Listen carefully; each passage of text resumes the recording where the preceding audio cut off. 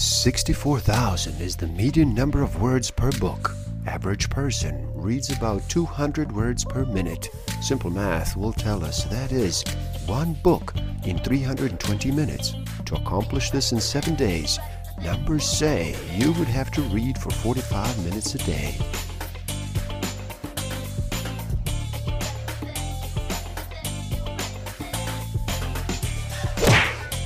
Don't forget to subscribe. Hit that notification button, like, comment, and share.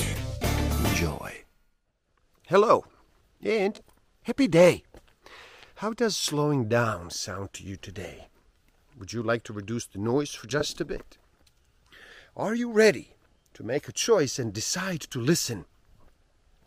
My name is Igor S.F. Walker. I am here to remind people to slow down, to reduce the noise, to walk their lives into a natural flow. Welcome back to the Book of the Week series. Every week, as I read another amazing title, I share it with the world.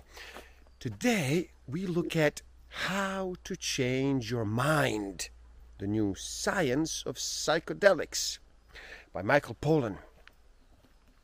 In this video, we look at a brilliant and brave investigation into the medical and scientific revolution taking place around psychedelic drugs, and the spellbinding stories of Pollan's own life-changing psychedelic experiences. Stick around till the end. I will share with you some tools I have in use that will help you tremendously in this game of life. Discover a way to find out what actually motivates you, what innate human need is driving all of your decisions and your behavior. I will share some tools to improve your self-awareness, social awareness, self-management, and relationship management. Today, after several decades of suppression and neglect, psychedelics are having a renaissance. A new generation of scientists, many of them inspired by their own personal experience of compounds, are testing their potential to heal mental illnesses such as depression, anxiety, trauma, and addiction. Other scientists are using psychedelics in conjunction with new brain imaging tools to explore the links between the brain and the mind, hoping to unravel some of the mysteries of consciousness. Something important and special about psychedelics: the critical influence of set and setting. Set is the mindset or expectation one brings to the experience, and setting is the environment in which it takes place. Compared with other drugs, psychedelics seldom affect people the same way twice, because they tend to magnify whatever is already going on both inside and outside one's head. Carl Jung once wrote that it is not the young, but the people in middle age who need to have an experience of numinous to help them negotiate the second half of their lives.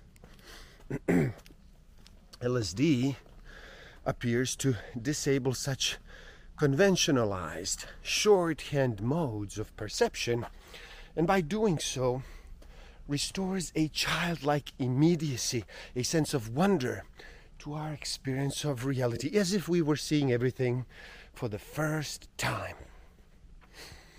Study participants ranked their psilocybin experience as one of the most significant and meaningful in their lives, compared it to the birth of the first child or death of a parent.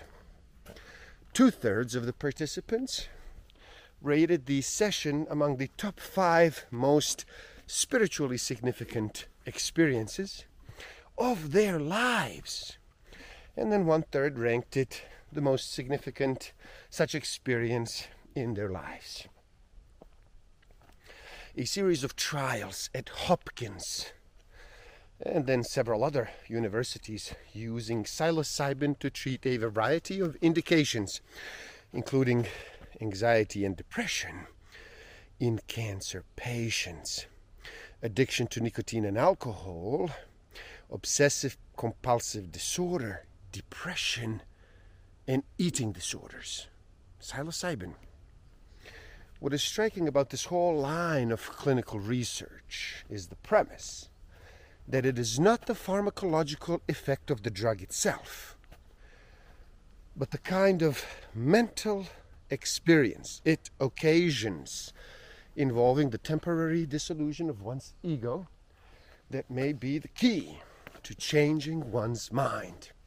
For our species, I learned, plants and fungi, with the power to radically alter consciousness, have long and widely been used as tools for healing the mind, facilitating rites of passage, and for serving as a medium for communicating with supernatural realms or spirit worlds. These uses were ancient and venerable in a great many cultures. If you need to be reminded how completely mental habit blinds us to experience, just take a trip to an unfamiliar country. Suddenly you wake up. All the algorithms of the everyday life all but start over as if from scratch. This is why the various travel metaphors for the psychedelic experience are so apt. The efficiencies of the adult mind, useful as they are, blind us to the present moment. We're constantly jumping ahead to the next thing. We approach experience much as an artificial intelligence AI program does, with our brains continually translating the data of the present into the terms of the past, reaching back in time for the relevant experience, and then using that to make its best guess as to how to predict and navigate the future. The premise of psychedelic research is that this special group of molecules can give us access to other modes of consciousness that might offer us specific benefits, whether therapeutic, spiritual, or creative. Psychedelics are certainly not the only door to these other forms of consciousness, but they do seem to be one of the easier knobs to take hold of and turn. The class of molecules to which psilocybin and LSD and mescaline DMT and a handful of others belong has been called by many names in the decades since they have come to our attention. Initially, they were called hallucinogens, but they do so many other things, and in fact, full-blown hallucinations are fairly uncommon, that researchers soon went looking for more precise and comprehensive term. It just so happens that Griffiths, the most unlikely psychedelic researcher, was inspired to investigate the power of psilocybin to occasion a mystical type experience by a mystical experience of his own. Griffith's landmark paper, Psilocybin Can Occasion Mystical Type Experiences Having Substantial and Sustained Personal Meaning and Spiritual Significance, was the first rigorously designed, double-blinded, placebo-controlled clinical study in more than 4 decades, if not ever, to examine the psychological effects of a psychedelic. But there is no question that, especially in the last several years, Dublin has succeeded in getting important research approved and funded, especially in the case of MDMA, which has long been on the MAPS's focus. MAPS has sponsored several small clinical trials that have demonstrated value in treating post-traumatic stress disorder, PTSD. Dublin defines psychedelics generously so as to include MDMA and even cannabis, even though their mechanisms of actions in the brain are very different from that of a classic psychedelic. But beyond helping those suffering with PTSD and other indications, MAPS is sponsoring a clinical study at Harvard UCLA Medical Center that involves treating social anxiety in autistic adults within an assisted psychotherapy. He believes fervently in the power of psychedelics to improve humankind by disclosing a spiritual dimension of consciousness we all share, regardless of our religious beliefs or lack thereof. Mysticism, he likes to say, is the antidote to fundamentalism. Along with the feeling of ineffability, the conviction that some profound objective truth has been disclosed to you is a hallmark of the mystical experience, regardless of whether it has been occasioned by a drug, meditation, fasting, flagellation, or sensory deprivation. James gave a name to this conviction, the noetic quality. People feel they have been let in on a deep secret of the universe, and they cannot be shaken from that conviction. Great many therapeutic and spiritual modalities were developed and thought over the years, including the therapeutic and spiritual potentials of psychedelics. Beginning in 1973, Stanislav Grof, a Czech immigrant psychiatrist who was one of the pioneers of LSD-assisted psychotherapy, served as a scholar in residence in Esalen, but he conducted workshops there for years even before. Grof has guided thousands of LSD sessions. He once predicted that psychedelics would be for psychiatry what the microscope is for biology or telescope is for astronomy. These tools make it possible to study important processes that under normal circumstances are not available for direct observation. 3 unshakable convictions. The first is that the experience of the sacred, reported both by the great mystics and by people on high doses of psychedelic journeys, is the same experience and is real. That is, it's not just a figment of imagination. You go deep enough or far out in consciousness, and you will bump into the sacred. It is not something we generate. It is something out there, waiting to be discovered. And this reliably happens to non-believers as well as believers. Second, whether occasioned by drugs or other means, these experiences of mystical consciousness are in all likelihood the primal basis of religion. And third, consciousness is the property of the universe, not the brains.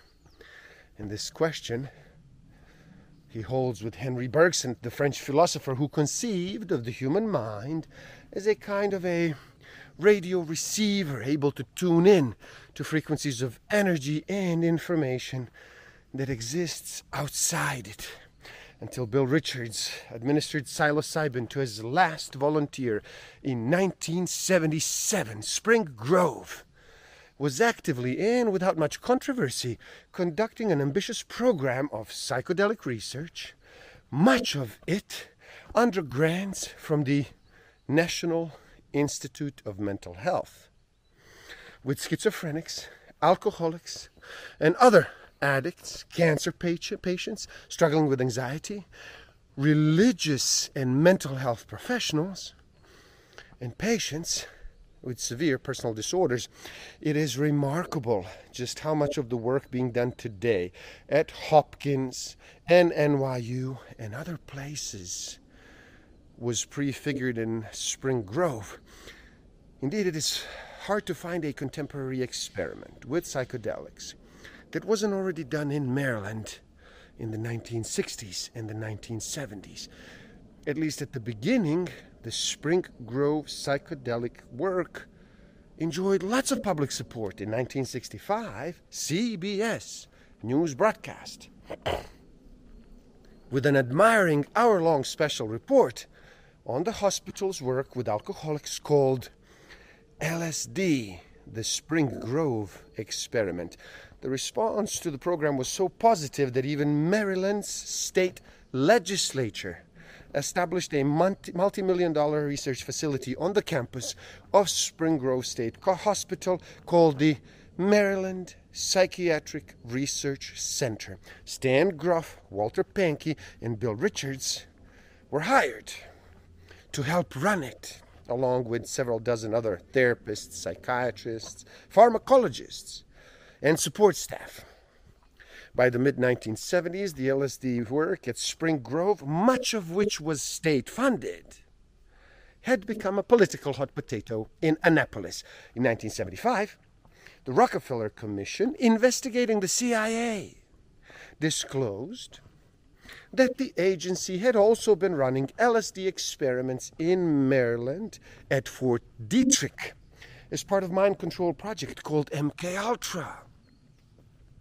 An internal memo that the commission released concisely set forth the agency's objective.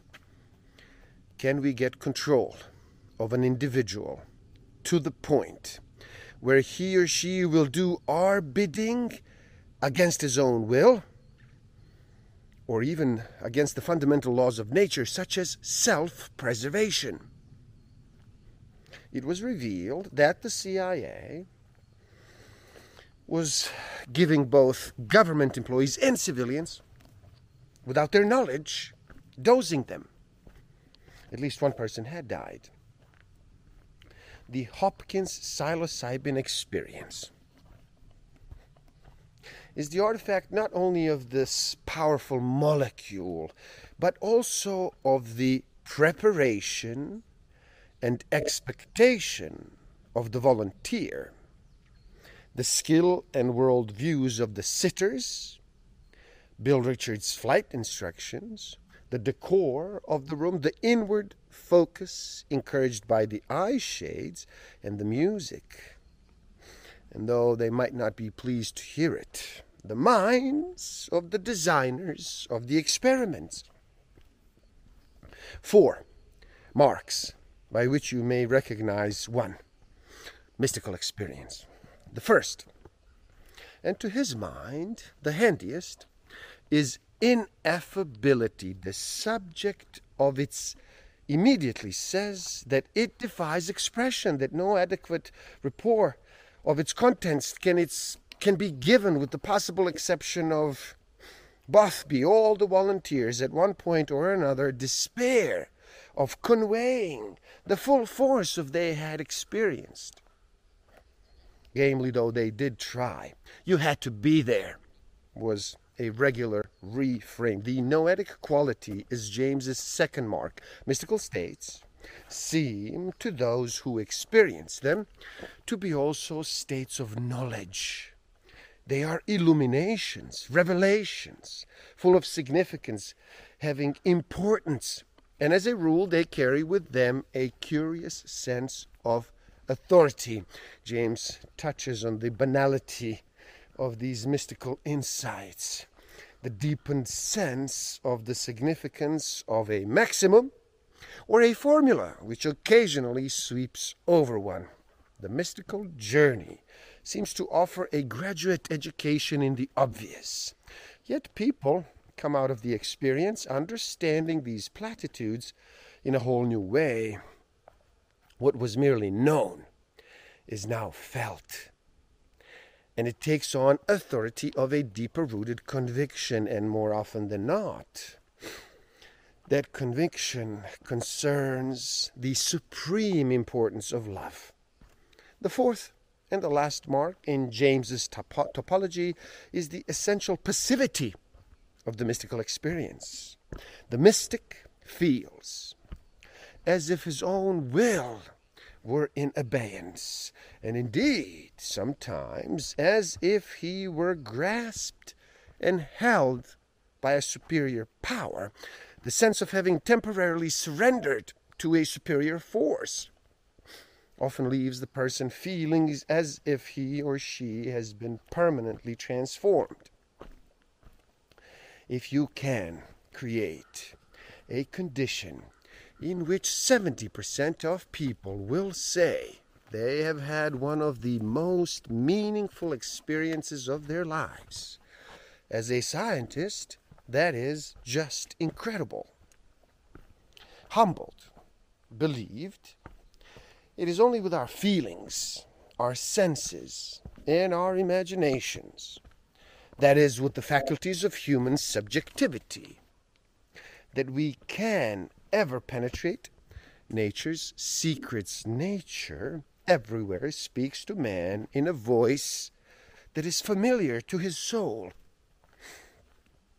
There is an order and beauty organizing the system of nature, a system that Humboldt, after briefly considering the name Gaia, chose to call Cosmos.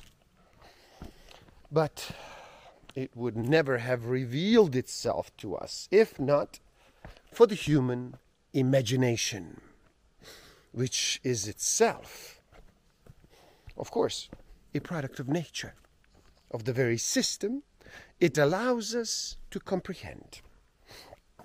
The modern conceit of the scientist attempting to observe nature with perfect objectivity as if from a vantage located outside it would have been anathema to Humboldt. I, myself, am identical with nature.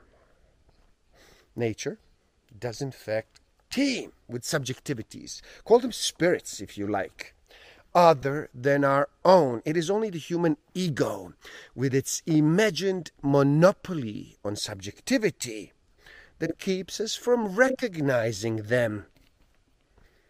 Our kith and kin. In this sense, I guess Paul Stamets is right to think that mushrooms are bringing us messages from nature, or at least helping us to open up to read them.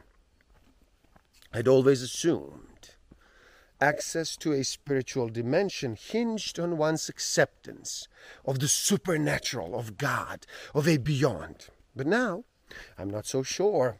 The beyond, whatever it consists of, might not be nearly as far away or inaccessible as we think. Huston Smith, the scholar of religion, once described a spiritually realized being as simply a person with an acute sense of the astonishing mystery of everything. Faith need not figure. Maybe to be in a garden and feel awe or wonder in the presence of an astonishing mystery is nothing more than a recovery of a misplaced perspective, perhaps the childlike's eye view. Maybe we regain it by means of a neurochemical change that disables the filters of convention of ego, that prevents us in ordinary hours from seeing what is, like those lovely leaves staring us at the face. The fact is that whether by their very nature or the way that first generation of researchers happened to construct the experience, psychedelics introduced something deeply subversive to the West that the various establishments had very little choice but to repulse. LSD was truly an acid, dissolving almost everything which it came in contact with, beginning with the hierarchies of the mind, the superego, ego, and unconscious, and going on from there to society's various structures of authority of every imaginable kind, between patient and therapist, research and recreation, sickness and health, self and other, subject and object, the spiritual and the material, if all such lines are manifestations of the Apollonian strain, in Western civilization, the impulse that erects distinctions, dualities, and hierarchies, and then defends them, then psychedelics represented the ungovernable Dionysian force that lightly washes away all those lines. But that is surely not the case, that the forces unleashed by these chemicals are necessarily ungovernable. Even the most powerful acids can be carefully handled and put to use as tools for accomplishing important things. The guidelines represent a compendium of half a century's accumulated knowledge and wisdom about how to best approach the psychedelic journey, whether as a participant or as a guide. It covers the basics of set and setting, mental and physical preparation for the session, potential drug interactions, the value of formulating an intention, what to expect during the experience, both good and bad, the stages of the journey, what can go wrong and how to deal with frightening material, the supreme importance of post-session integration, and so on. And there, you have it. How to change your mind. The new science of psychedelics. Please do help out. It is easy. Simply like this video so more people can enjoy it. Share it too. And spread the word. Leave a comment and share your thoughts. Subscribe to my channel and stay up to date. And the link to this book is in the description below, so you buy it. You read. You never stop learning, especially learning about yourself and nature. So gift yourself by taking the free human needs test on my website and find out what actually motivates you, what innate human need is driving all of your decisions and your behavior. And if you feel you are ready to improve your self-awareness, social awareness, self-management, and relationship management even further, then do check out my Master of Life Awareness program.